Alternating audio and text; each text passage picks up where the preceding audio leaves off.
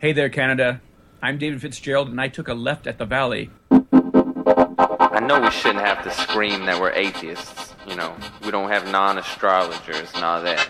But with the religious people taking over the world, I mean, we can either speak up or be pushed into a corner. I'm proud to be an atheist, a skeptic, a non-believer, an infidel, a heathen. I call it how I see it. I say it's ignorance and you just call it faith and unsubstantiated claims. That's something to be ashamed. I'm an atheist.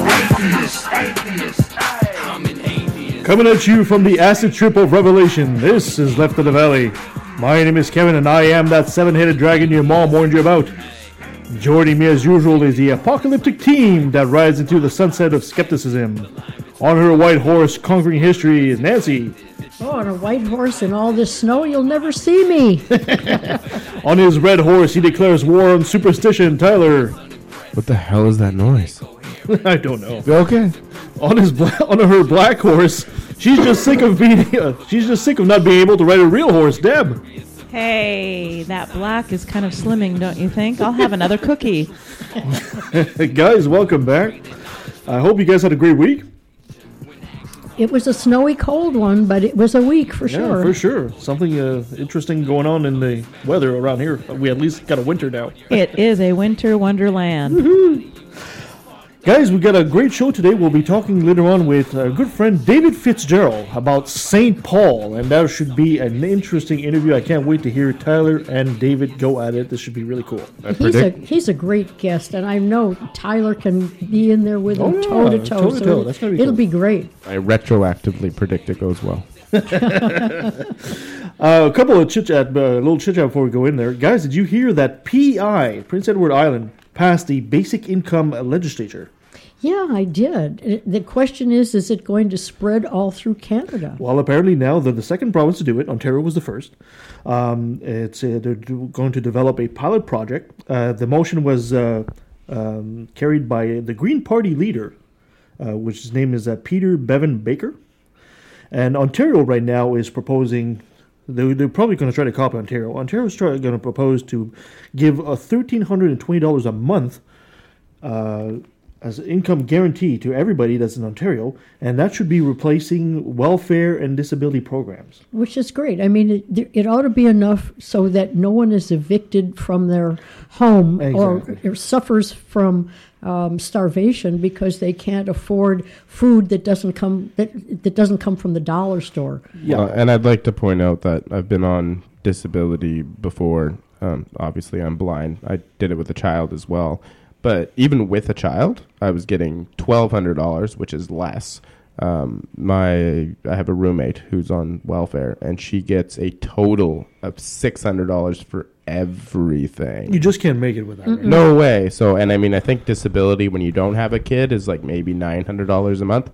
So this is a drastic increase. Yeah, and especially in this region, the prices of renting is really, really high, and it's actually hard to find a place to rent. I read like in Abbotsford, where we are right now, it's actually one of the hardest places to rent in the province, in BC. Well, the good thing about it is that you can't age out of a basic income. That's right. And you can't get into a dispute as to whether or not you're on you deserve disability. I think there's some really weird things that people have to go through. Even if they lose a limb, they're up for review, and they still have to prove that they haven't grown another one. In a wheelchair all your life, you have to prove that you can't walk. And really?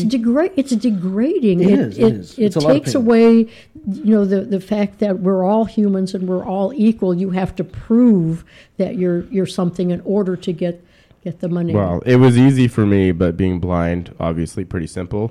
But like you said, you can see a lot of disabilities, but there's a lot of mental disabilities that you can't see. So it's not easy to now see. there is a lot of financial aspect to this program that I have investigated to an exhausted amount for how much it's going to cost and this and that. And people argue about it all the time.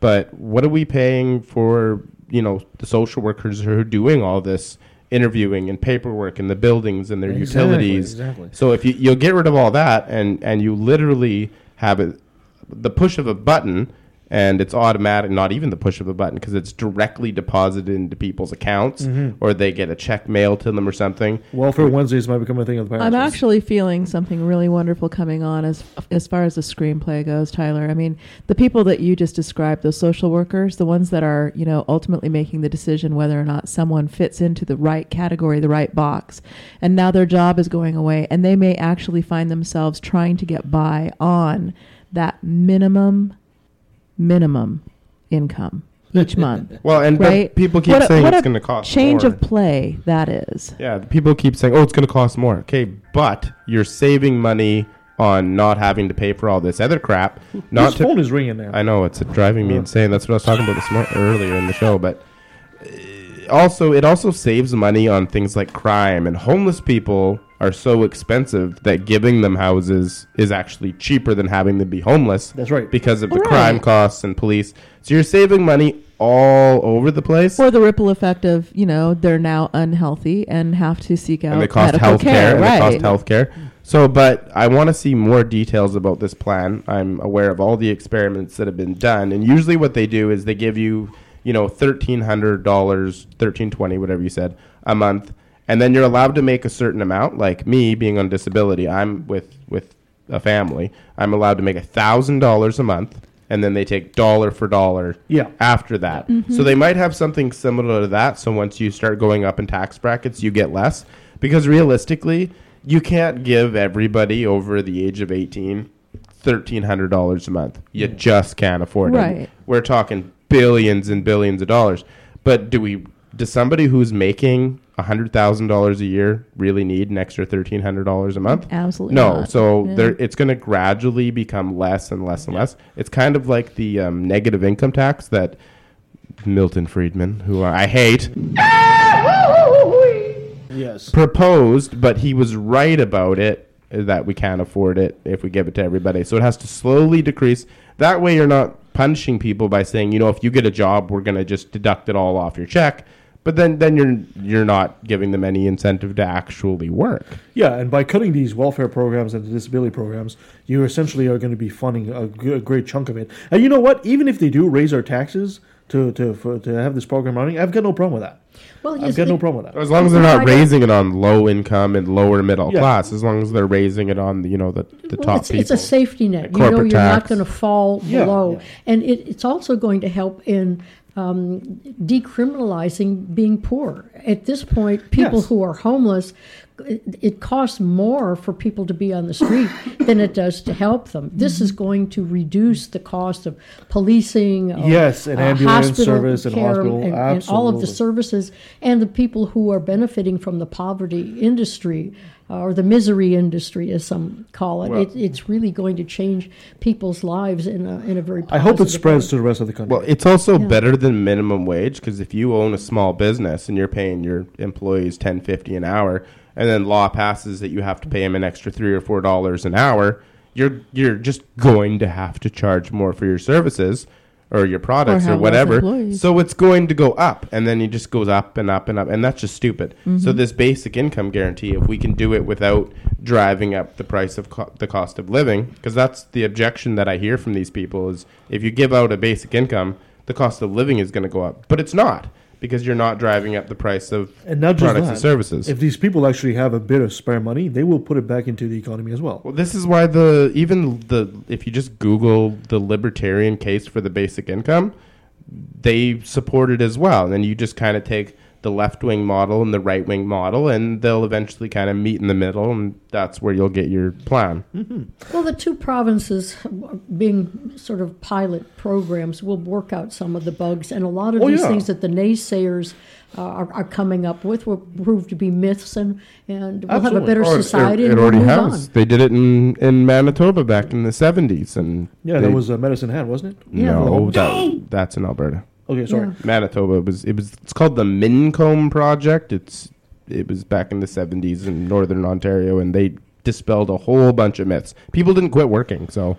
And at the same time, too, it's interesting because PEI being the smallest province in the country will see the small scale effect, and Ontario being the largest population will see the full size scale as well. So we'll have actually both. What's the population of PEI?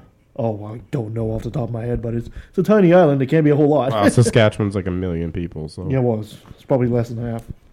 Anyway, speaking of money, did you guys hear that our $10 bill is about to change?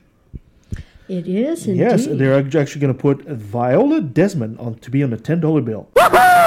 Now, she's going to be the first Canadian woman to actually appear on our currency. She's been called the Canadian Rosa Parks. She was from Nova Scotia, and her story was very similar to Rosa Parks. She went to a movie theater, and this was in 1946, and she refused to give up her seat because she sat down in the prime section, and she wasn't supposed to be, and she said, well, fine, I'll pay the extra charge, and she ended up being arrested and all that. Educate me, was she a minority of some Yes, sort yeah, other than being she was female? black. She was black. She's black, okay. Yeah. And she died, unfortunately, in 1965. But the province of Nova Scotia pardoned her in 2010 for that transgression. While she was still alive? No, she died in 65, so Oh, she was pardoned after in 2010. Posthumously, eh? Yeah, posthumously. And she was one of several women that were nominated to be on that, and she kind of won that lotto, I guess. And now we should be seeing this, I believe it might be 2017, 2018. So we'll have she's going to replace the Johnny McDonald that's been on the $10 bill forever now. Inconceivable! And That's great. He looks like crap anyway. So That's great. That acknowledges. Yes. It's a beginning to acknowledge the diversity that's already here. Oh, That if it's going to take that long to actually make that change, that your $10 will actually be worth maybe $10 at that point. Might be worth $10 American? American, yeah. Because you know what we're going to be going through at that point in time. Oh, boy. Yeah, exactly. yeah, and there's no women on American money, right? There has been on coins. Yeah, but like there was a Pocahontas coins at some point. Sacagawea, whatever. Sacagawea. And there Susan was- B. Anthony And Susan B. dollar, Anthony, right. the Oh, okay. coin, yeah. All right, Yeah. okay. My bad. So It's I all apologize. right. We're a little bit quicker on that kind of thing with the women, anyway. Well, we've had the Queen for how long? Yeah, but she's not a Canadian woman, right? Yeah, I guess. Yeah. So that's the thing. Be careful there, Kevin. You know, she's offered to take the states back. She might just come your way as well. She sent us a letter. Okay. She sent us a letter. Yeah, you guys are not doing this right. We're taking back the United States. Oh, yeah, no. I guess of a sadder note, I guess astronaut John Glenn died at the age of 95. He was the first American to orbit Earth. Not the first one in space, but the first one to orbit. He went back to space at the age of 77. Also giving him the record for the oldest man in the space. I know. And he was a senator, and he also ran for president. I guess he will be sorely missed. He will be. He will be. He's had quite a life. He was in an era of discovery. Yeah, he was a pilot. He'll go down as one of the giants. He went 2 wars. I believe he went to World War II and Korea War.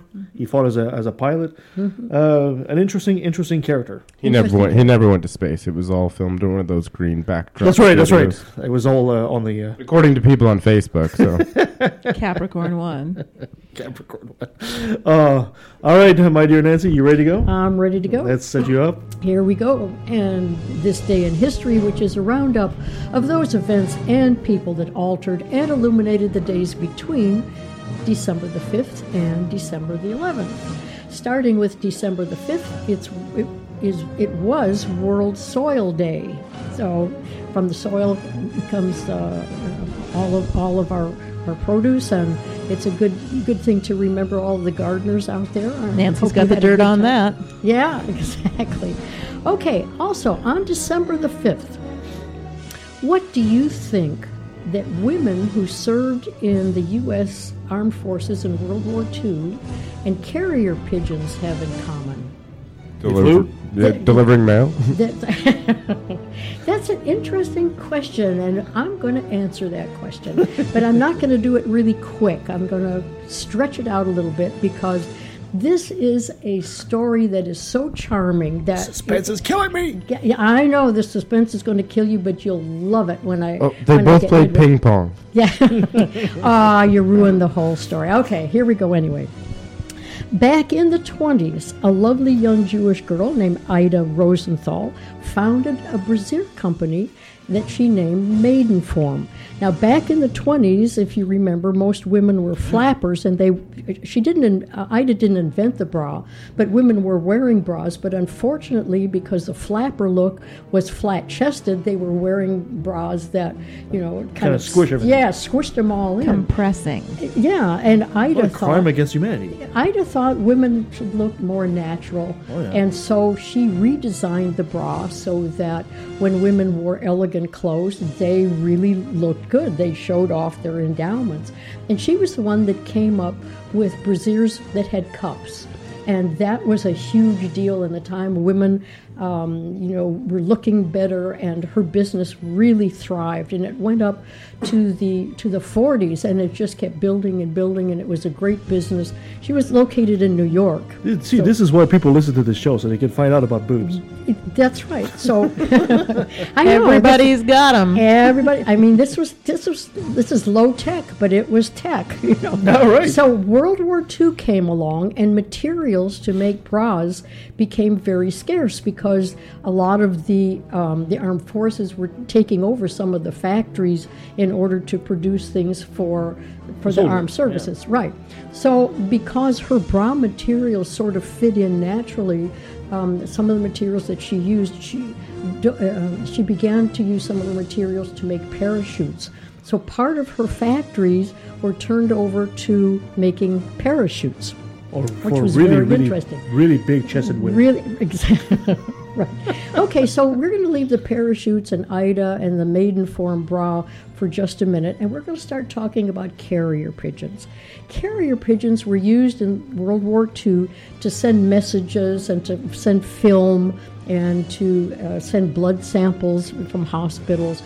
And the way the carrier pigeons worked were the parachuters would take the carrier pigeons and put them inside of their vests, and when they would land behind enemy lines or wherever they were going, they would release the carrier pigeons with whatever notes that they had about where they were or how the battles were going. But by stuffing these poor little pigeons in their clothes, a lot of the pigeons weren't making it on landing because they were either getting smothered or they were getting hurt. Yeah, so the armed forces and the parachuters now had to come up with a way, because carrier pigeons were really an important form of communication, believe it or not, during World War II. And they would make it. They could fly pretty fast and they could make it back. But they had to find a way to have the carrier pigeons be carried securely and safely so they could be released and make it back. So the armed forces began to think, Ida and Maidenform are already doing parachutes. Maybe that material would also be good for carrying the pigeons. And the armed forces and Ida Rosenthal got together and they designed the pigeon bra. They called it the pigeon breast, but believe me, it was a little pigeon bra. For little peepers? For little It was. And the vest was made out of very porous material. It had a very tight woven fabric underneath so the pigeon's claws wouldn't damage the mesh. And the vest was shaped to the body of the pigeon, leaving their little heads and neck and wing tips and so forth exposed. And then the vest was attached to the outside of the paratrooper's jacket, and he could actually put his hand over, the eyes or so forth, and hold the pigeon in. Well, once the paratroopers hit the ground, they'd release the pigeons, and it was such a success. They tested it out, and the way that the vests were made, the little bras were made, that in 1944, Maidenform agreed to make 28,500 pigeon vests for the U.S. government, and they all had a little warning stamped inside of it. It said, this is so wonderful, important, do not retain pigeon in vest in excess of 6 hours. So in the planes, getting the pigeons ready, they would take them out of the cages, put them in their little vests, and then when they, had the rip cords off, they would go. And so the pigeons were so valuable that actually during the World War II, some of the pigeons got medals for heroic service in the way that they were able to fly. The unsung heroes of World War II, the pigeons. The unsung heroes, Maidenform and pigeons were the unsung heroes of. And so Maidenform went on and did this wonderful campaign of I dreamt I went swimming, or I dreamt I went to the ball in my Maidenform. But they never had any advertising. What a wonderful story. Pigeon. Isn't it a wonderful story? You're talking about boobs and cruelty to animals. So, Kevin, you need to throw a Pamela Anderson clip in here. Oh, what a way to go. It works for me. What was just said that Left of the Valley was not endorsed by PETA. Anyway, there were approximately 56,600 carrier pigeons that were actually trained for war missions. And then, of course, you got other forms of communications. But now, just go ahead, try to think of a pigeon without a bra. You're not gonna next time Challenge of the day. Next time you see a pigeon, you're going to picture him in that little. And you can actually go online and look up pigeons and bras, and you can see exactly how those little vests were tied. They had little ties in the front. They were cute. Cute laced and everything. Laced up. They actually were. Fashion for the birds. That's right. Anyway, moving on to December the 6th. I hate to leave that story because I just was so enchanted by the whole thing. But here we go. Progress. We move on. December the 6th was the National Day of Remembrance and Action on Violence Against Women, also known informally as White Ribbon Day, and that's a day that's commemorated in Canada each December the 6th, and it's the anniversary of the 1989 Polytechnic School massacre, which Mark Lepine murdered 14 women and injured 10 others in the name of fighting feminism. In Quebec, right? In Quebec. Montreal. Yeah. And the commemoration date was established by Parliament in 1991. December the 7th was National Pearl Harbor Remembrance Day. This was a full week. You ask what happened during the week. It was a full week. It was a full historic and hysteric week, I guess. So December the 7th, National Pearl Harbor Remembrance Day in the U.S.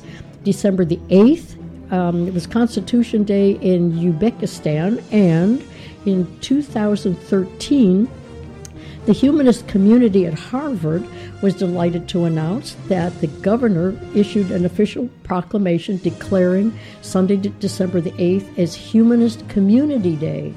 So throughout the Commonwealth of Massachusetts, it's Humanist Community Day, and that's a conjunction of a lot of things that go on at Harvard, and there are some other schools that have adopted the Humanist Community Day as well.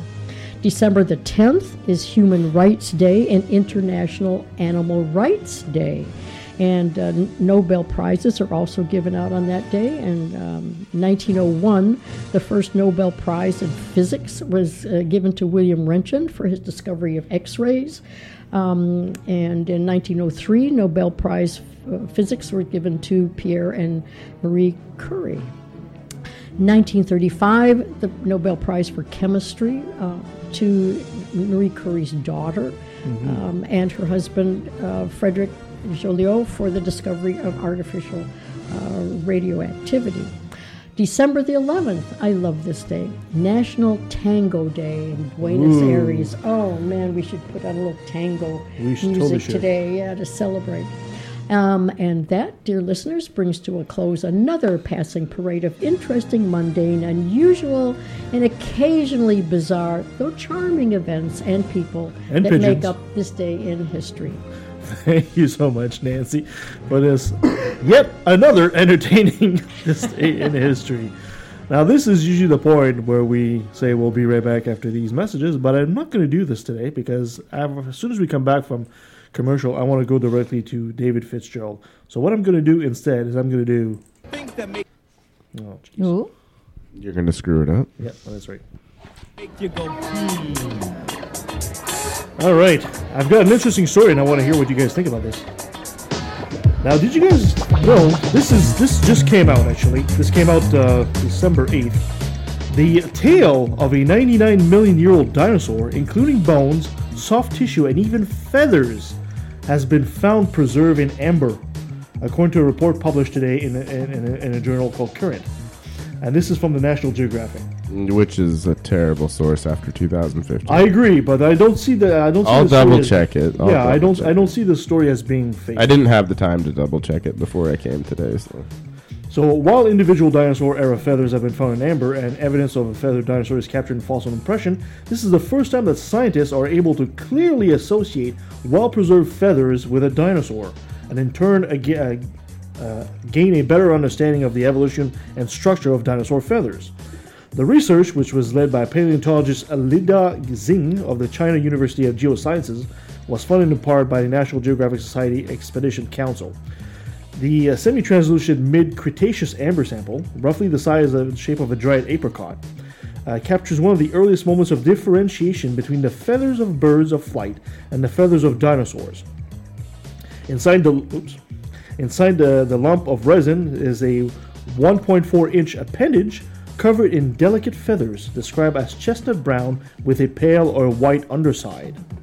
The CT scans and microscopic analysis of the sample reveal 8 P vertebrae from the middle or end of a long, thin tail, which that may have been originally made up for more than 25 vertebrae. Now, based on the structure of the tail, researchers believe it belongs to a juvenile coelurosaur, or part of a group of theropod dinosaurs that includes everything from Tyrannosaurus to modern birds. But could it fly? The presence of articulate tail vertebrae in the sample enabled researchers to rule out the possibility that the feathers belong to a prehistoric bird. Modern birds and their closest Cretaceous ancestors feature a set of fused tail vertebrae called pygostyle that enables tail feathers to move as a single unit. So these feathers were a bit acting more like fur than actual feathers. Well, look at ostriches. They can't fly either, right? So Yeah. It's kind of the transition between being able to fly and not being able to fly. So a pygostyle is the sort of thing you've seen if you've prepared turkey, says study co-author Ryan McKellar, creator of invertebrate paleontology at Canada's Royal Saskatchewan Museum. The dinosaur feathers feature a poorly defined central shaft, which is called a rachis, and appears to keel to either side of the tail. The open, flexible structure of the feathers is more similar to modern ornamental feathers than to flight feathers, which have been well defined as central shafts, branches, sub-branches, and hooks, and all the stuff. In a report in June of this year of the same research team, Cretaceous-era bird wings preserved in amber reveal feathers remarkably similar to the flight feathers of modern birds.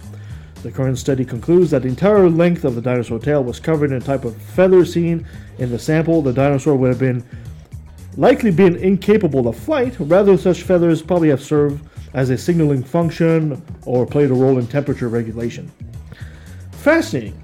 Yeah, it is. Did they have any renderings of what this particular dinosaur might have looked like? Oh, if you look it up, you probably could. Yeah. I mean, it's one of these almost like an oviraptor dinosaur. It looks like a bit like those ostrich dinosaurs. Yeah. You know, walked on 2 legs and all that. The amber sample has been nicknamed Eva in honor of the paleobotanist Eva Colipris, the wife of co-author Philip Currie, who apparently found the amber. You know, it's fascinating to see that in the little short amount of time that even I've been alive, our idea of dinosaurs and what they've looked like and how they function has drastically moved forward. Well, you can blame Jurassic Park for a lot of that because they suspected even back in the early 1990s that they had feathers, especially the raptors that you see in there.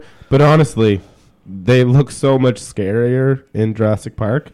I mean, you put feathers on them, it just looks kind of silly, right? So that's probably part of it, is that they looked scarier without feathers. But even if you take, for example, as a child, I've always been fascinated with dinosaurs. As a child, they used to give us these little figurines. Let's take T-Rex. Everybody knows T-Rex, right? The dinosaur stood completely straight up, and the tail would drag on the floor. He would be standing up pretty much like a person. And I think that's essentially politics. He was the king of the dinosaurs, so he had to walk like a man, right? But now, 20 years after that, the dinosaur is like a T, right? It's like T totting on top of its legs. The tail acts as a counterweight to the front end. And now, even 10 years after that, now we're talking about T-Rex with a whole bunch of feathers on it. So it might look like a really huge, mean prehistoric chicken, essentially. Yeah. Yeah. And it was a scavenger as opposed to a Well, they're still predator. debating that. Yeah, that's kind of debated. So, That's but still what debated. the journal was called Current. Yeah, it was called Current. And normally when I read these sort of things from, well, more reliable sources than the National Geographic, it's usually like the Journal of Nature, the Journal of Science, the American Association of Paleontology. So No, I'm a little skeptical about that. I know the National Geographic has kind of taken Absolute a bit of a downturn since Rupert garbage. Murdoch has Yeah, bought he's it. destroyed it. But, I mean, I don't see how this article would be made up. Really, I mean, there's no reason. This is not a Jesus article either, right? It's not. No, but it's definitely one of those headline clickbait type of things, we'll, right? we'll keep an eye on that, and if we misled you, The we'll soft let you- tissue thing is always misled by people because they think that there's actual DNA there, but there's not. Well, actually. Tyler, we can always depend on you to Yeah, get the original, get the sources. So stay tuned. I will double We check will it. follow. Tyler will let us know, I'll and we triple, will follow quadruple the check story. it. Yeah. Well, So you don't think it's going leave to be my dinosaur story alone. I hate Rupert Murdoch. He canceled Firefly. Hate him. So do you think this dinosaur is going to be on display in the Creationist Museum anytime soon? Well, no, they'll just say, oh look, there's soft tissue that proves it can't be 99 million years old. It's 6,000. Yeah. Okay. Well, it's also not a big sample. They said it's the size of a dried apricot, a couple of inches, so it's not a big sample. But nonetheless, it's an extraordinary find. It is. And it's given us a Maybe. more and more precise idea of to what these animals were like in the far, far past. Sometimes size doesn't matter. Isn't the other dinosaur? Says Kevin's girlfriend. Isn't the other dinosaur that they found? Isn't that one Susan? And this The one T-Rex? is Sue the T-Rex? Susan. Yeah. Yeah, Sue's the famous There's a T-Rex. Triceratops Susan. as So now well. we've got two girls. Yeah, Eva, and Eva. Susan. Had a whole list of stuff. Not that you can really tell what gender they are, but typically these things are like rapidly buried in like a mudslide or something, which Yeah. is why soft tissue survives over that long. It's not actual DNA, so Yeah. you wouldn't be able to clone it or anything. But I know a lot of Christians have a hard time with the fossil record, and a lot of them will say, well, how come we don't have so many more of these? Well, a fossil is actually a rare thing. very rare, It's a very rare thing. You need some really good conditions. especially things that don't have an exoskeleton. Oh, yes. So Yes. obviously dinosaurs and us. I mean, if you don't die in like the river delta where you're quickly buried or submerged or something like that, if you just die in the middle of the forest, your body's just decomposed Yeah, and exactly. eaten in mushrooms and everything, and it's gone, right? So when you find a fossil, and we have lots of them. And most of them are like mollusks and exoskeletons, things with outside shells and Yeah, so in stuff like wet, damp places. seashells, and they're very, very tough. Well, that's why there's not a lot of Homo sapiens, Homo erectus, Yeah. in that, because they're out in dry Africa, and I mean, eaten by predators. And it bones just are- goes bad. So that's what a lot of these creationists will be like, oh, DNA, not DNA, but soft tissue. They try to think it's DNA. Can't survive 65, 90 million. Really? How do we know that? I mean, we have these things that are buried in a avalanche mudslide, and then all of a sudden we find out, soft tissue can survive that long. Did we have a whole bunch of experiments prior to this that we buried things for 65 million years and there was no soft? No, it's just something we've recently learned. There Yeah. was no rule of thumb prior to this that soft tissue couldn't survive 60, 90 million years. How would you even conduct that experiment? Yeah, and it would be relatively unlikely. But yeah. even if you take a look at some more recent archaeological discoveries, like these mummies from bog swamps and stuff like that, these people are in excellent condition, and they've been buried for a couple of thousand years. And it depends how rich the environment is, if it's rich in oxygen and stuff like that, prone to help decomposition or not. Well, there would have been millions and millions of dinosaurs, so like 0.00001%, less than that, Yeah, exactly. actually survived this Yeah, type they- of fossilization. Yeah, these discoveries are just great. They really are. They just add to our knowledge, and it spurs the scientists on to find better ways of dating and better ways it of always- figuring out. It always evolution. appeals to the kid in you when it comes to dinosaurs, because it's like dragons, but they're real. They're real. That's the thing about them, right? As soon as you see them, you can't help but be transported to a fantasy world. Komodo dragons are real. That's true. And we'll be right back with David Fitzgerald. We'll be right back after this.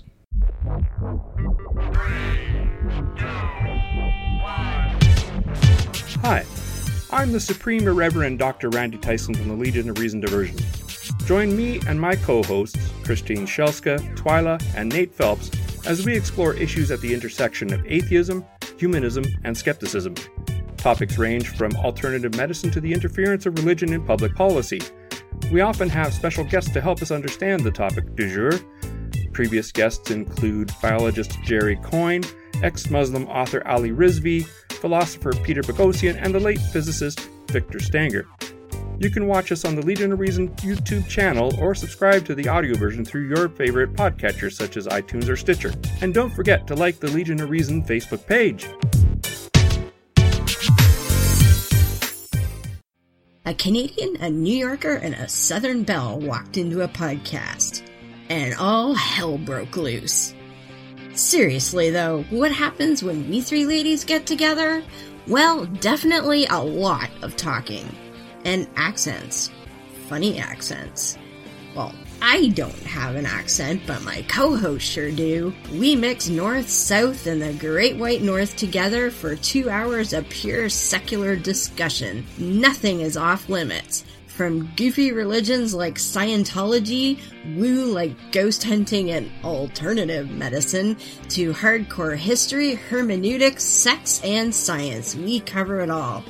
What the heck is a hermeneutic? Well, it's not a guy named Herman who sings falsetto, that's for sure. Join Beth, Ashley, and myself, Deborah, every Monday night at 9:30 p.m. Eastern, and we take you beyond the trailer park and bring the conversation to life. Join us live on YouTube and participate in the conversation via the Q&A system, or catch us later on Spreaker, Stitcher, iTunes, and Nobex.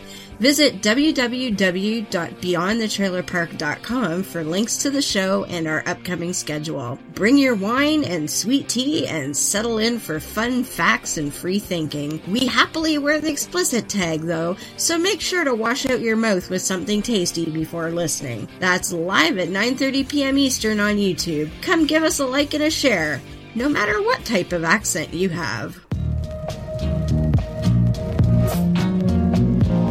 Whoever is led to believe that species are mutable will do good service in conscientiously expressing his conviction. For only thus can the load of prejudice by which this subject is overwhelmed be removed. So what you know about natural selection? Go ahead and ask a question and see where the answer gets you. And we're back. So we're going to get our friend David Fitzgerald on the line.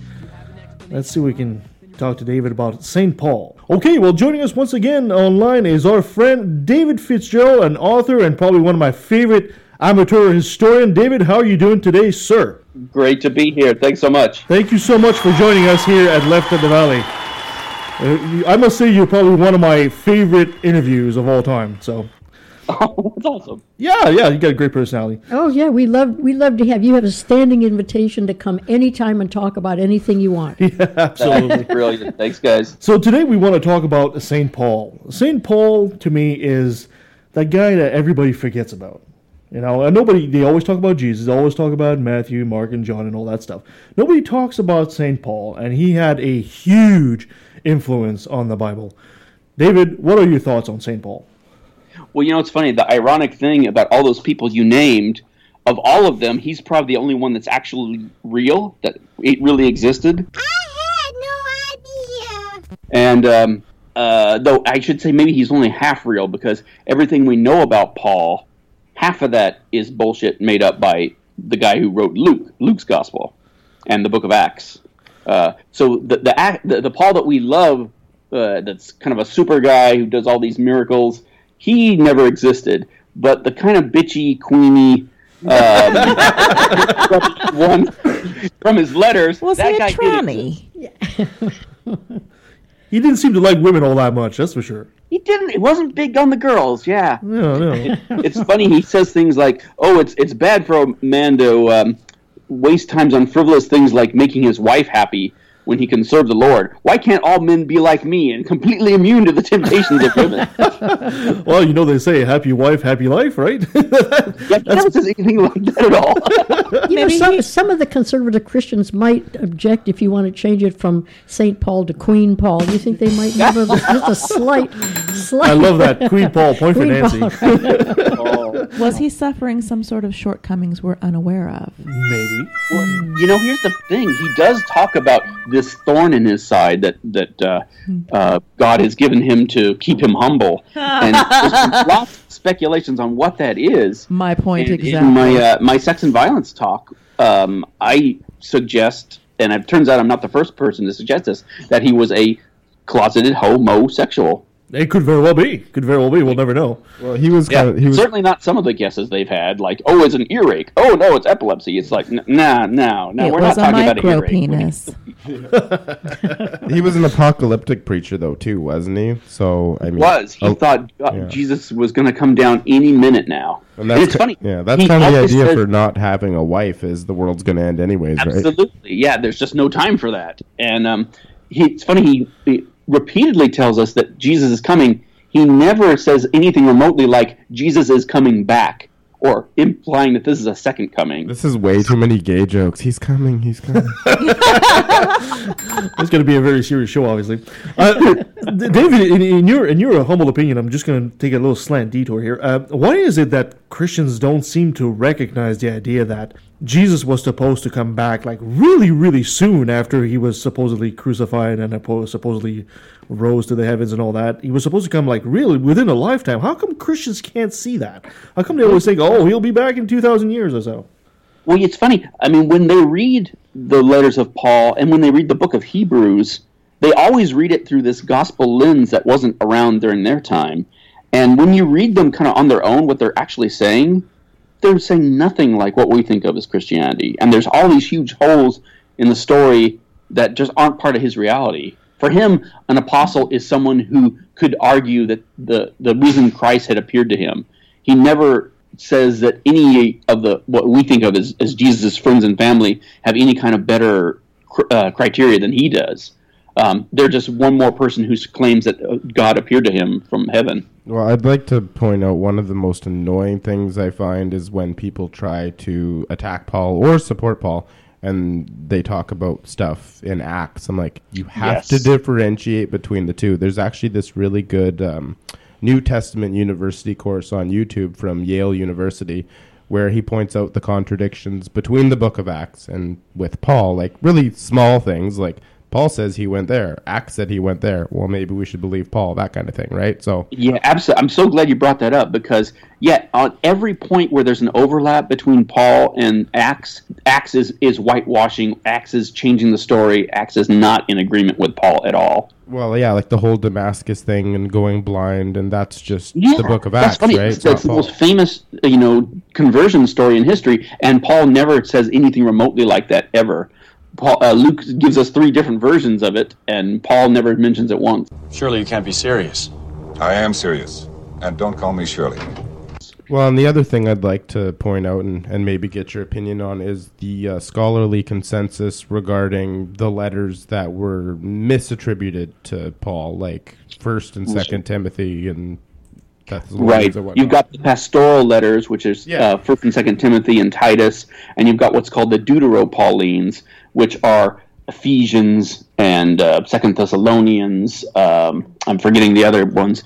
But they are those are more considered that they were written by followers of Paul. Hold on a second. I just gotta.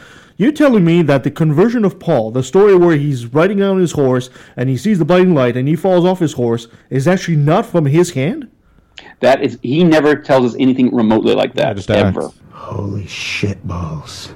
Ever. Holy crap. In fact, he says everything he knows about Jesus comes from Revelation and Scripture, his reading his Scriptures. Holy jeez, that kind of, okay, because everybody always knows that. What tells us is that Jesus died and was according to Scriptures. Jesus was raised on the 3rd day according to Scriptures. And Jesus rose again, according to Scriptures. That's his catchphrase for everything he knows about Jesus. Which is like where Richard Kerr gets into the whole ascension of Isaiah and Philo and that kind of thing. But absolutely, one argument I don't like to see is when my fellow atheists, cite 1 Timothy as, Paul being sexist. I think that's a bad argument. Right. He didn't write it, so... Exactly. Yeah. And in fact, he seems to have a much better relationship with the women who were the patrons of his churches. Yeah, absolutely. I kind of get this picture of one of those TV evangelists. The power of Christ compels you! Who have these rich matrons that support them. He seems to be much more that kind of person. Of course, they have money, right? I'm guessing you're not a Bart Ehrman fan, but he did write a book. Yes, honestly, no? I am a huge Bart Ehrman fan. Okay, I wasn't sure. Just agree on the historicity issue. Yeah, absolutely. But his book Forged was really good and kind of helped me realize why certain things, weren't written by whom. Forged, and he has another book called Forgery and Counterforgery. I have not read that one. Inconceivable! Forged was very academically confusing, even though it was written for your average layman. It was still pretty in-depth compared to the other books that are, really good for your average person. Jesus Interrupted. I love Forged, but Forgery and Counterforgery is just a brick of a book. It's like 700 some odd pages of dense text. Totally worth reading if you really get into that topic. Or if you're a bit smarter than I, anyway. That's not hard to do. No, I'm just kidding. Okay, I'm glad you're learning something here, Kevin, because that's one. Those are the arguments I see atheists using all the time, is they don't differentiate between Paul and Acts, and they don't understand about the letters from Paul that are in dispute and that sort of thing. And they're just bad arguments. And the other thing you can say about anything that we know from Paul is even his letters that aren't in dispute, we know that even his genuine letters contain interpolations and changes, and that many of them were probably, if not all of them, were probably mock-ups of several letters and mashed together. Well, so which of his letters would you call are in dispute? I have them on my phone somewhere. Indisputable or in dispute? In dispute. Which one do you think are not really Paul's writings? Well, it's not my opinion, but there's the Deutero-Paulines and the pastoral letters, and so those are 6 out of the 13 letters. And we don't have any idea who really wrote those. Those are the ones that he did not write. And we don't have any idea who wrote those. The most famous author of all time. What, St. Paul? Anonymous. Yes, exactly. Well, it's like some sexist guy pretending to be Paul so he can kind of interject his own belief system into it. That's exactly right. Well, how did we determine that? Was it because of the style of writing? Yeah, absolutely. It's because of that's the big thing is there's all these different criteria that they can examine, and it's not just for Paul, it's for any kind of writing to determine if something's a forgery or not. There's all these different tests they can use, like the syntax they use, the vocabulary they use. But we don't look at mental illness as being a probability, a multi-personality disorder. Well, I think there's lots of people who kind of tend towards those kind of explanations for Paul to explain things like, oh, well, this Damascus thing was clearly an epileptic seizure, and I can see why there's the tendency to equate some kind of mental illness with Paul, because hypographia, the hypergraphia of the constant urge to write is a symptom. There's all kinds of ways you can pathologize certain aspects of Paul's writings, but the part of the problem with that is some of those things aren't from Paul. Yeah, it's the Book of Acts anyway, so who cares? You can only go so far with some of these arguments. They're circumstantial. They're not, what's the word I'm looking for? You can't really prove anything from them. They're not demonstrable. Is it possible that we have letters from Paul when he was kind of sober, and other letters of Paul when he was kind of horny or something? Or it's interesting with the Book of Revelation. They actually did 100 different tests to compare it to the Gospel of John. And I've noticed it with my own writing. I write in a very specific way. I put commas in specific places, and I use "and" a lot, that sort of thing. And that's the kind of thing they compared between the Book of Revelation and the Gospel of John, and they've determined with basically a 99% certainty that the person who wrote Revelation absolutely did not write the Gospel of John because of the writing style. And that's because of the use of the Oxford comma? Well, no, like a whole bunch of different things like that, right? So that's basically what they did with Paul as well, is that, I mean, some of the letters obviously can contradict the ones that aren't in dispute, and the style of writing is just completely different. You can actually tell. Couldn't you just have a really bad writing day? And sometimes they don't even agree on the same theology. Yeah, exactly. Right. Like, one is sexist, dispute one's on not. whether that's just him changing his mind over time, or that's a different person altogether. The other thing interesting about John and Revelation is it also is very clear that the author of the epistles of John are not the same as either of those guys who wrote the Gospel or of Revelation. Now, let me get back real super fast to the Paul's letters real fast. I'm going to make him an offer he can't refuse. Because you were asking which ones are in dispute. Those Deuteropaulines is 2 Thessalonians, Ephesians, and Colossians. Those are believed to have been written by later followers of Paul. And the other ones are the pastorals. Those are clearly from a different generation of Christians, and those are 1st and 2nd Timothy and Titus. So those are the 6. And again, even the 7 that aren't in dispute are clearly have been tampered with and edited too and redacted. And the Christian we had on the show last week, as do many Christians, they don't like when I point out that, okay, sure, you can claim Paul wrote this in the year 50-something, but what's the oldest fragment or copy we have from Paul? And my current understanding is around the year 190, 200. I believe it's P48. You could be right. I don't know off the top of my head, but I do know that we have no surviving Christian writings of any kind from the 1st century. Yeah, we're talking 150 years. Written originally in the 1st century, go back to the 2nd century at the very earliest. 150 years, and I mean, they didn't have the printing press, so one person had to copy the copy of the copy of the copy. Like, you're probably getting at least dozens of copies in between the year 50 and 200. Is some of our earliest Christian writings, our very earliest Christian writings, aren't ones that made it into the gospel, or into the Bible itself. They're from gospels that we don't recognize. Which ones, like Philip and stuff, or? No, well, that one, but I'm actually specifically thinking of one called the Egerton Gospel, which is the earliest New Testament papyrus fragment that we have. It used to be thought that P52, that's what I thought too. John was the oldest, and it turns out, nope, it's about 100 years older than they thought it was. Oh, this is news to me. Can you expand on that? Because my understanding is P52 is where Jesus is talking to Pilate about, what is truth, and they've dated it to around 125 CE. It's a little chunk of John 18, I believe, like 6 verses from that. Yeah, it's like the size of a credit card. And when I wrote Nailed, I was under the impression it was also the oldest Testament fragment, and I write that in Nailed that it is. And it turns out that 125 AD is actually the lowest end of about a 75-year window. So Christians were playing the game they always do, and it's like, oh, it's from 125 to 175? Oh, it must be 125. And then they repeat that ad nauseum until you hear them treating it as if 125, we know it's at least that young. It's like, no, you're way off. It was Bart Ehrman that said it was between 100 and 150, and the reason you do that is because you can tell based on the style of the person who wrote it, their student is going to learn to be similar to their style of writing, so you give a 50-year gap. Right. Actually, Vredar did a great post on this a year or so ago, and it turns out that the experts on the fragment itself, they've never claimed that it was as young as 125. That was something the theologians picked up on and ran with. What's the date on the other one? It could be as early as the beginning of the 3rd century. So, What's the date on the other one, then? The Egmont, I can't pronounce what you said. We're talking about New Testament fragments. Yeah, I was wanting the date on the Egerton fragment.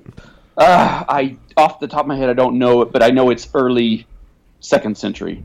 Oh, okay. Do you know what it covers with the subject matter? Because I was looking at nothing supernatural. If I remember correctly, it's some miracle that takes place on the banks of the Jordan, and some prophecy about grapes that none of it appears in any of our other Gospels. Okay, I'll have to look that up. It's probably the 72 virgins grapes of Islam. David, I think we need to talk quickly about establishing the lifespan of Paul, because I think a lot of people are confused as to when the man actually lived in relation to J.C., the carpenter. Right. Tecton. Right. So these guys, from my understanding, live approximately at the same time, right? Assuming that Jesus actually ever was a character. Exactly, and that's kind of the default, or the caveat, is that a lot of times he's linked to Jesus was alive during this time, so if he says this happened then, it must have been this. And so there's all this kind of going out on the limb that is Jesus, and it's like, well, maybe that's true, maybe it's not. We're more certain about when he was writing and when he died, more or less, the time he died, if not the place and where. We don't know roughly when he was born. We know, I mean, very roughly. We don't really know how old he was, when he was doing his writing and when he died, and we don't have anything about his early life. So it's tough to pin down exactly figures. All we really have to introduce Paul is the so-called story in Acts about his conversion, and then from then on, it goes on. Well, and this is the kind of thing that hinders any kind of being able to be certain about anything in the New Testament, really. You have to kind of leave Acts out. He's one of the better established guys. We know there was a guy named Paul. We don't know that about Matthew, Jesus, Judas, Paul, Joseph and Mary, all those guys. For the most part, they seem to be fictional characters. In fact, the ones you can really only say existed were the Jerusalem Pillars, the leader of the Jerusalem church, who was James, and Cephas, or Peter. And those may have been two different people, too. We're not 100% sure that they're not the same person, that they are the same person, rather. And James. So those people we can say were real people, but they're not quite the same people as we've seen in the Gospels. The Gospels took these names of people from Paul's letters and turned them into characters in the Gospels. Okay. So were Paul's writings essentially older than the Gospel? If we go by Mark being AD 70 and plus. Yes. So yes, they were. Yeah, Paul's 50. Absolutely. All of his stuff was written around the 50s and maybe the early 60s, and he appears to have died around the mid-60s. The Christian tradition says that he was beheaded by Nero in Rome. But we know that can't be true because we have our earliest source is from the Bishop of Rome, who said that he died in Spain. Houston, we have a problem. And they have an account of him leaving Rome for Spain. If the Bishop of Rome doesn't know that Paul died in Rome, we can be pretty sure that he did not die in Rome. It's a pretty safe wherever assumption. He did die. Yeah. Well, it's like that with Peter, too, right? Isn't it not actually in the Bible that says he was crucified upside down? That's kind of like a Catholic tradition. There is kind of a tacked-on line at the end of is it the Gospel of John, I think? The most ridiculous gospel out of all of them.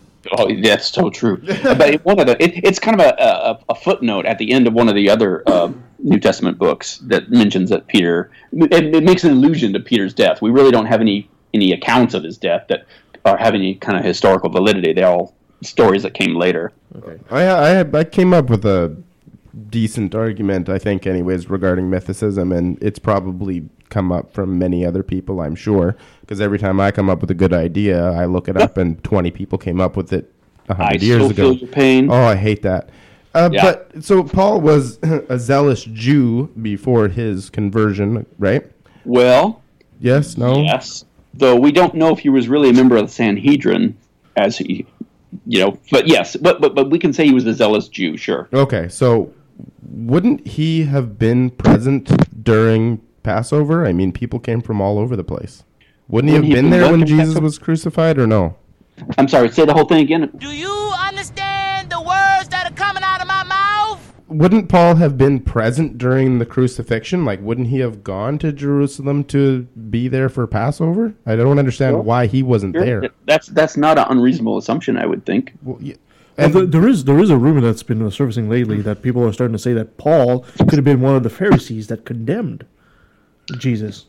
Yeah.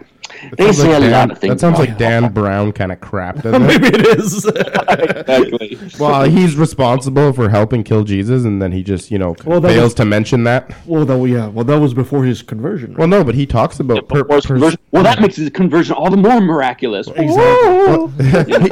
He does talk about having, persecuted Christians. I believe it's in First Galatians. So you think he would have been like, oh, by the way, I kind of contributed to killing Jesus. So. Well, I don't think if you If you're trying to, he also mentions that he had family, or at least what he calls kinsmen, who were in Christ before him. So he may have actually had blood relatives who were Christians before he was. Which is one of the arguments that people use against, Paul having just completely fabricated the whole thing. The Richard Carrier argument is still a little bit confusing to me. I don't understand exactly how he's saying the whole thing began, but this morning I was talking to a historian friend of mine who his argument is that Richard Carrier's position just doesn't work because why is Paul trying to put himself on equal footing with Peter and James when all of the Jesus information was from Revelation according to Richard Carrier. So if Jesus wasn't a real person, why is Paul arguing with James and Peter? Why are they a higher rank than him? And the obvious reason, according to my friend, is that they actually knew Jesus in the flesh. Well, here's the thing, though. Paul, when he's arguing with these guys, he doesn't defend himself because he feels inferior to them because of their stance. He says, I don't even know who these guys think they are. I don't think they're even real Christians. They bring in false believers, And he's arguing with them completely, just all throughout his actual letter in Galatians. He never, even when there's that verse that says, I saw none except the brother of the Lord, James, the next couple verses after that, he's saying, yeah, these guys are nobodies. I don't even think they're real Christians. It's like, how do you say that about somebody you're trying to defend yourself on? There's never any sense of self-doubt about that. He compares himself to super apostles and says, well, they talk better than I do. They're not as, their voice sounds nicer. They're more polished than I am. He never says anything about, and they knew Jesus, but I knew Jesus because Jesus talked to me. He never says anything remotely like that at all. It's almost like the no true Scotsman's fallacy right there from the beginning, right? They're not true Christians. That's exactly it. Yeah. Yeah, and he says, oh, yeah, if somebody else tells you another gospel or another Jesus, even if it's an angel, don't believe them. Believe what we tell you. Yeah, that's interesting. Do you subscribe 100% to basically the Richard Carrier model, or? Well, I want to be clear what we're talking about there, but yeah, absolutely. I don't know what the origin would be, so that's where I'm confused. As obviously Paul didn't just invent it from scratch, so right. My idea, not the first Christian by any stretch. Yeah, so my idea here was to mention that because. And this is a good time to mention that I've written a follow-up book to Nailed to answer questions like that. Oh, okay. Because I understand the Christian version of things. All the miraculous crap is true and all that, and then the Bart Ehrman somewhat view regarding he was crucified and his disciples were disappointed, so they just made up a bunch of stuff. Or I think he was talking about dreams and hallucinations. And right, I think it's interesting to me, even not just Bart, but even the historians out there who are kind of on the fence about whether Jesus existed or not, and the ones who are staunchly historicist, they all seem to agree that Christianity began not with a real Jesus, not with his death, but with people preaching that he had come back from the dead. Well, and I think where I disagree with Bart is I think he believes that there was indeed a tomb. At least that's what I've been informed of, and I don't believe. Never know that from Paul. Yeah, I don't believe there ever was a tomb. So, right. For some reason, Paul doesn't mention the tomb ever. Right, and in fact, the way he describes, and Rick talks about this in the Empty Tomb, the book, The Empty Tomb, the spiritual resurrection of Christ. He believed, if he believed that Jesus was on earth at all. Like there's some ways that some things he say could be interpreted to think, well, that Jesus was this stealth Messiah who'd shown up, maybe 50 years before and no one knew about it, and because he didn't want the demons to know about it. This is all hush hush. So nobody was supposed to know about it until he actually was crucified and raised from the dead. It was all supposed to be a top secret operation, much like Ascension of Isaiah, exactly like Ascension of Isaiah. And it was supposed exactly like the book of Hebrews, actually, when you read Hebrews, and they're talking about a Jesus who does all this in heaven and not on earth. That's another book that Paul never wrote, just by the way, Kevin. Absolutely, yeah. That's interesting. Jesus, super spy, man. Super secret agent. Well, I think I watched Richard Carrier debating Zeba Crook. That's probably not how you pronounce his name, but he's an atheist scholar who was arguing for the historicity. So I kind of got the basic idea from Richard Carrier, and my understanding was that some people, whether it was James or Peter or whatever, they looked through these Jewish scriptures like Isaiah and that sort of thing, and even Philo, and kind of came up with this celestial Jesus where Jesus in outer space. I'd prefer to say the sky. Outer space just makes it sound I was ridiculous. going to say, I mean, yes, they are talking about a Jesus in outer space, but I have the same reservation. They're talking about layers of heaven, and that he was sky. in this layer of heaven, that layer of heaven.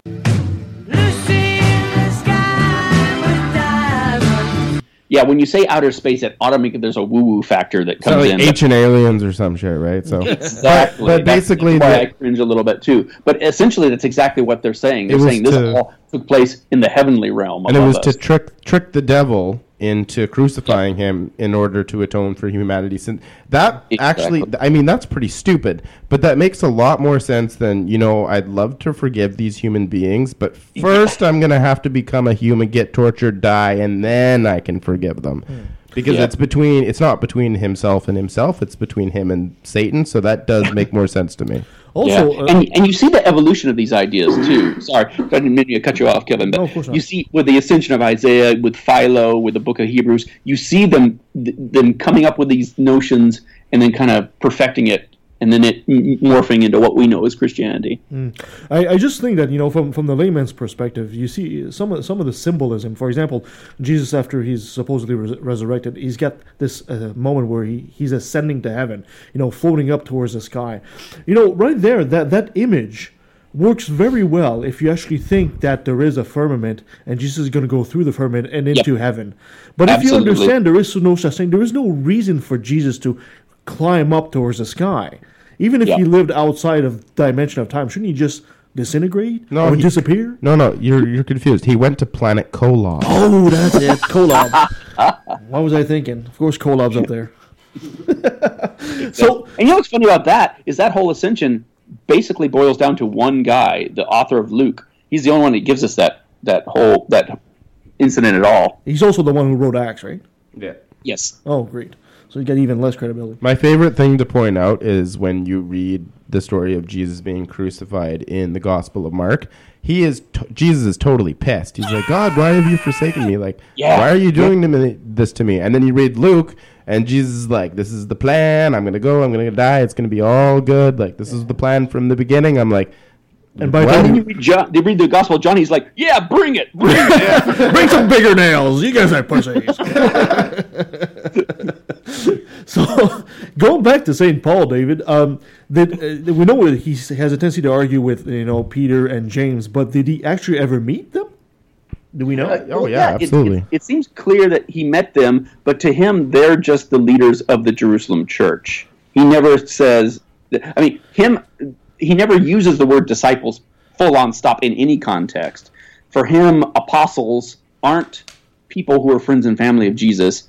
They're people who, like him, had a vision or had a revelation or read the scriptures and went, aha, and could say that Jesus talked to them from heaven. Okay. Oh, perfect. Like Moroni with... very like. Yeah, and Gabriel with Islam. And Moroni was the guy who made the submarine, right? We all live in a yellow submarine, yellow submarine, yellow submarine. Yeah, that's the one. Oh, yeah, of course. and talk to Joseph Just say Smith, one too. thing real fast. When I wrote Nailed was all about how the top 10 ways that the official Christian story just failed the reality test. But as soon as I wrote it, it became very clear that I didn't really talk about where I think that Christianity did come from. And that's what the new book, Jesus, Mything in Action, talks about. It talks about why more biblical historians aren't on board with the theory and how more than we think are on board with it. It talks about our sources for Jesus, because basically, if you're going to say that Jesus was anything, did anything, or said anything, you need to first ask, what's our sources for that? And so I examine those. And then the last part of the book is what I'm calling the Gospel according to H.G. Wells. And if we had a time machine and could see how Christianity evolved, this is what that book does. It takes us on a little time travel trip through the evolution of Christianity. So for a guy who's never actually met Jesus, and Paul seems to have a very large influence on what got into the Bible. Yeah, in fact, it's really weird when you think about, for the first 100 years or so, at least the first 60 years, he's the only Christian we hear about, even though we know there are all these other preachers preaching around, and we've got all the Jerusalem church leaders. We have all these people who should have been, Jesus' disciples. They should have had something written that we would have held on to, but we don't have anything like that. We don't even have any mundane writings like church records or, any kind of traditions of what happened to the disciples after the story ends in the Gospels. We don't even have the Gospels, of course. I get the impression that Paul was a bit of a nag. He's always like wagging his finger, and I bet you he got chased out of a lot of places. He sounds like he really was kind of unlikable in a lot of ways, and he's constantly saying things like, "I swear I'm not lying. I am not lying to you." No, of course not. Which always he's always makes getting me into the it with biggest other skeptic. Christians. Yeah, but wait, there's more. To tell you the truth, Yeah. Buy my story now, and you'll get an autographed copy, of Jesus himself. Well, and I think he did so well because he was inviting in the Gentiles too, right? So it wasn't keeping to this little group. That was his claim to fame, is that he said, yeah, circumcision, nah, you don't have to do that. Well, yeah, if somebody says, join my group, and you have to cut a piece of your dick off, and then somebody else says, no, you don't have to, I'm going to go with the guy that says I don't have to cut off a piece of it. And that's exactly I need all the length I can get. Yeah, the least amount of restrictions possible, and I would go with that. So. and then we revert back to my original comments on Paul. Yeah, maybe Paul had an issue. That's bad. Fire the moil! Fire the moil! Has anybody here heard of the Thomas Jefferson Bible? Oh, yes. He just cuts Paul right out, Just completely gets rid of him, yeah. He's not even in there at all. He just got rid of him altogether. Hated him. Oh, that's funny. I mean, he was a deist, but he still got rid of Paul altogether. I think he was kind of using... How funny. Yeah, I think he was kind of using the Bart Ehrman version of Jesus, if that's what you want to call it, from a deist perspective. But he hated Paul. And you know what? It's probably because he didn't know about the letters that are in dispute, the 6 letters that are in dispute. That's probably a big part of it. Yeah, that's probably so. Yeah, Jefferson probably didn't know at the time, right? Well, 250 years ago, yeah. Exactly. On top of that, right? Okay, well, thank you so much for your time, David. You've been a great guest as usual. The mic is all yours, my friend. If you need to plug anything, what are you up to? Let us know. I want to let our listeners know what David Fitzgerald is up to. As we speak, the new book is at the Formatters, and I'm hoping it'll come out any minute now. If everything goes right, between my wife and I, we will have 6 books finished this year. Wow. So we're still working on the very last book. It's a science fiction trilogy. But as far as your readers are concerned, probably the one they're most interested in is going to be Jesus Mything in Action, which is a 3-part book. It was supposed to be 1 book until we realized it's 900 pages long. So now it's 3 books. And they're all coming out very, very, very soon.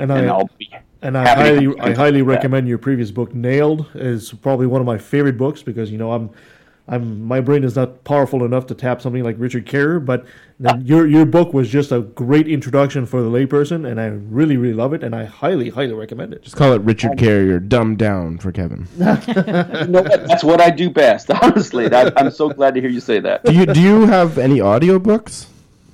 I do. In fact, all my books that are out are also in audio. So the Mormons, Nailed, and Jesus Mything in Action will be out in audio. Do you read them yourself? Sorry? Do you read them yourself? I didn't read the Mormons, but yeah, I'm going forward. I'm going to be reading all of them. Okay. Nailed, read, and Mything in Action. I'll read. You're going to be doing that with David Smalley, I'm assuming. Yes, almost certainly. That's why I like Richard Dawkins' books, is because he narrates them himself. And then I read Bart Ehrman's books, and he doesn't narrate them himself, and it just irritates me every single time. Yeah, that's a shame because he's got a great voice. Absolutely. But he's a busy guy. He probably doesn't have time to do it because it is a painstaking operation to read a book. My wife can do it in no time. That's why Christians never read the Bible, It's just such a pain in the ass to read the book. David, are you going to be able to send us a link for your new book so we can put on the notes of the show? I will do. Right now there is no notes to be had. There's no links to be had. Just if you can find me on Facebook, follow me on Facebook. That's probably your best bet to get any kind of updates. Okay, perfect. Thank you so much, David. It's always a pleasure having you. Feel free to come back whenever you want. We just love you, man. Thanks, guys. Right back at you. Excellent. Yeah, no, it was great having you. You warmed up a really cold day, so thanks for the great education and conversation, and looking forward to having you back anytime. Now go play in the rain. Thank you so much. Can't wait. Excellent. Thanks, Dave. Bye. And that was our friend David Fitzgerald. Great interview. Tyler, you and him went at it. It was really good radio. Proud of you, buddy.